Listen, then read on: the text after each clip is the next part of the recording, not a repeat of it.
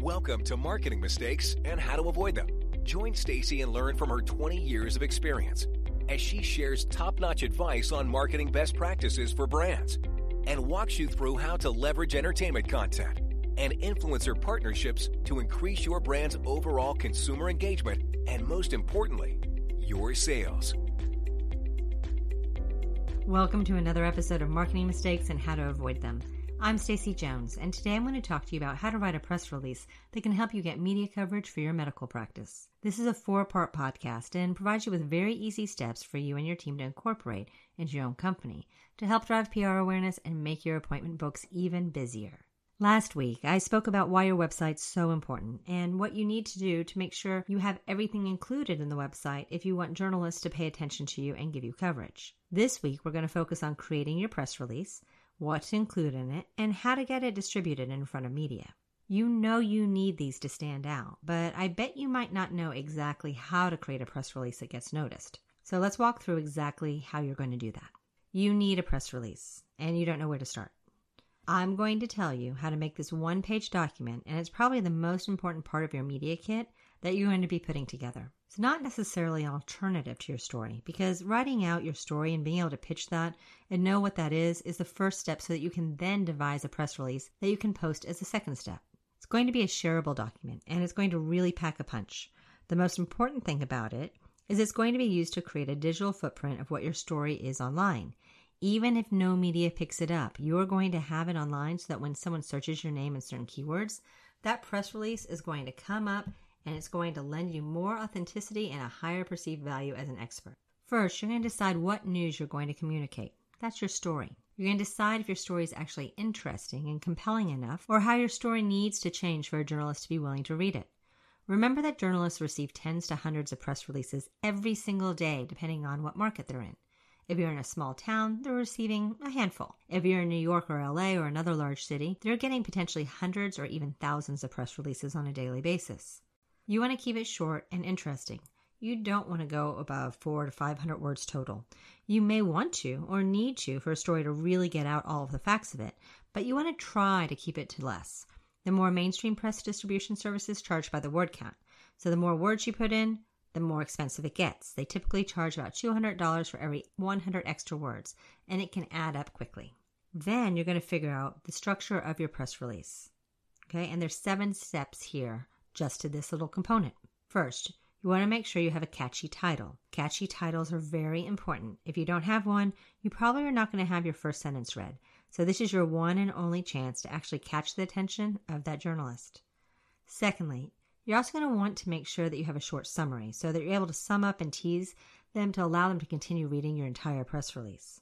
Third, your body of your press release is going to be 4 paragraphs or less. Fourth, you want to make sure that you answer the 5 W's: who, what, where, when, and why. Fifth step, you want to also make sure that you stick to your facts and don't oversell yourself. People believe in integrity and honor, and they're looking for truth. They're not looking for you to be an infomercial promising that you've serviced and handled and dealt with the entire world. Talk about your niche, your specialty. 6. The About section explaining who in your practice is incredibly important because that's a summary. It's not necessarily your story, but it's giving you that expertise angle again. You're not trying to establish your expertise in your story portion. You're just trying to make sure that's in your About section. Depending on how you're planning on distributing this, you may want to include videos and pictures that can be downloaded and attached to the release as well. And 7th, you also want to include at the bottom contact information on how to reach you. I often see press releases go out to different services where people have not added that at the bottom as not part of the actual press release content either. They think that, I'll just reach out to the service through that contact button. No problem. You want to make sure that you're propagating your actual contact information, your name, your email address, your Twitter or Facebook account, so that people can go and get more information and reach out to you easily. Your website, your blog, all that information. And then you've done it, you've written it, and you've proofed it over and over and over and over and over and over. And did I say over again? Make sure that everything is right. All your spelling, all your grammar, everything looks perfect. Have someone else proof it for you too. Now you're ready, since you have a press release, to figure out what you're going to do with it next. And there are several ways to distribute a press release. The first is to individually email journalists directly. Again, if you're in a smaller town, you might not have that many outlets that you can reach out to, and it can be very easy to spend a couple of hours online doing some research, finding out who the contacts are, and just sending them an email with it attached. That's fantastic. Even a larger market, you're going to want to do that. But in a smaller market, you might not need any other tool. You're also going to want to work with an online press distribution service. There's a lot of options out there. If you go online and you Google, you're going to find out there are just numerous ways that you can go about this. The biggest ones, like Cision, don't just act like distribution services. They actually have add-on subscription services. And what's powerful about them is that they actually will give you all of the contact information for all of the journalists, the editors, the bloggers, the TV anchors, the hosts, the producers, the segment producers, the news station owners even, so that you can have a very detailed breadth of having phone numbers and emails to start your PR planning process and begin reaching out. As in, you are going to get the information, you're going to pick up the phone, and you're going to make calls or email press directly. Not just their outlet, not just info at, not just the general editor.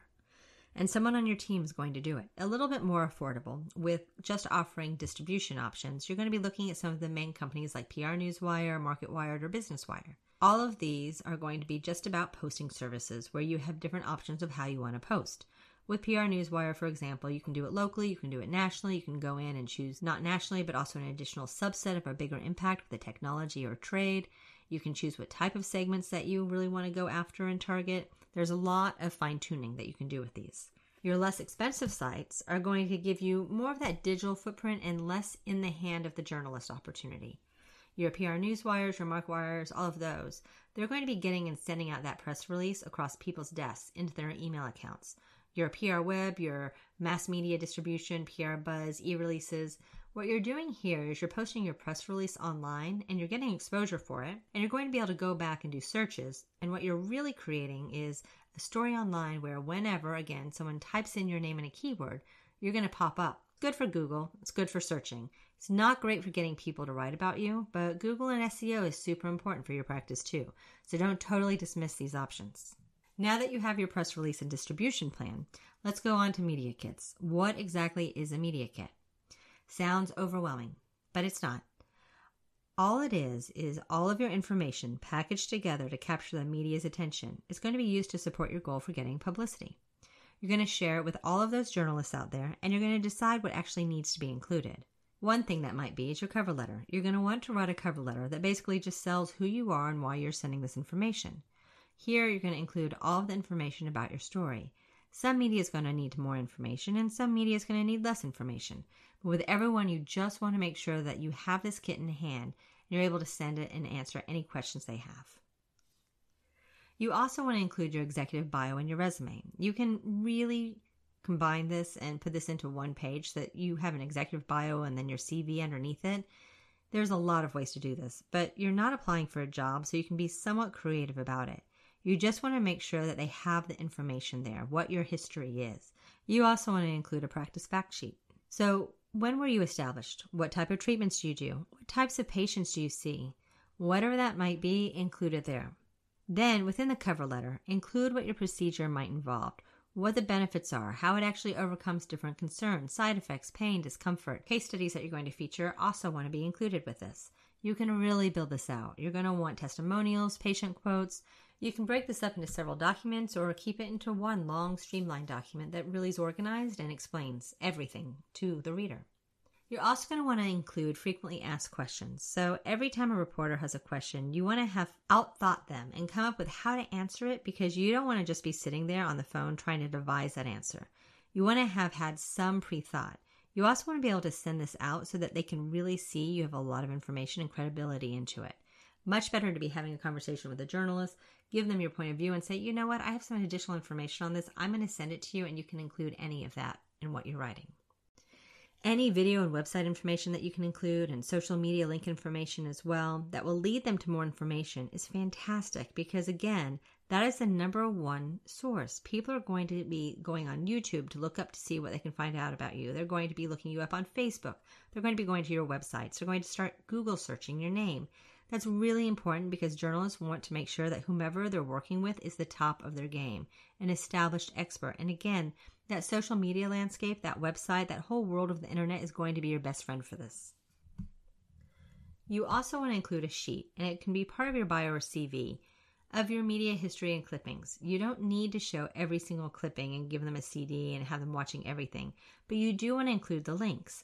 So if you have videos from you being on a different local news TV shows, make sure they're posted on a YouTube site or on your website and you're able to have a link to share. Then if you do have any brochures, you can always either include an e-link for that or an actual document. Even podcasts work here when you talk to someone about a point of expertise you have.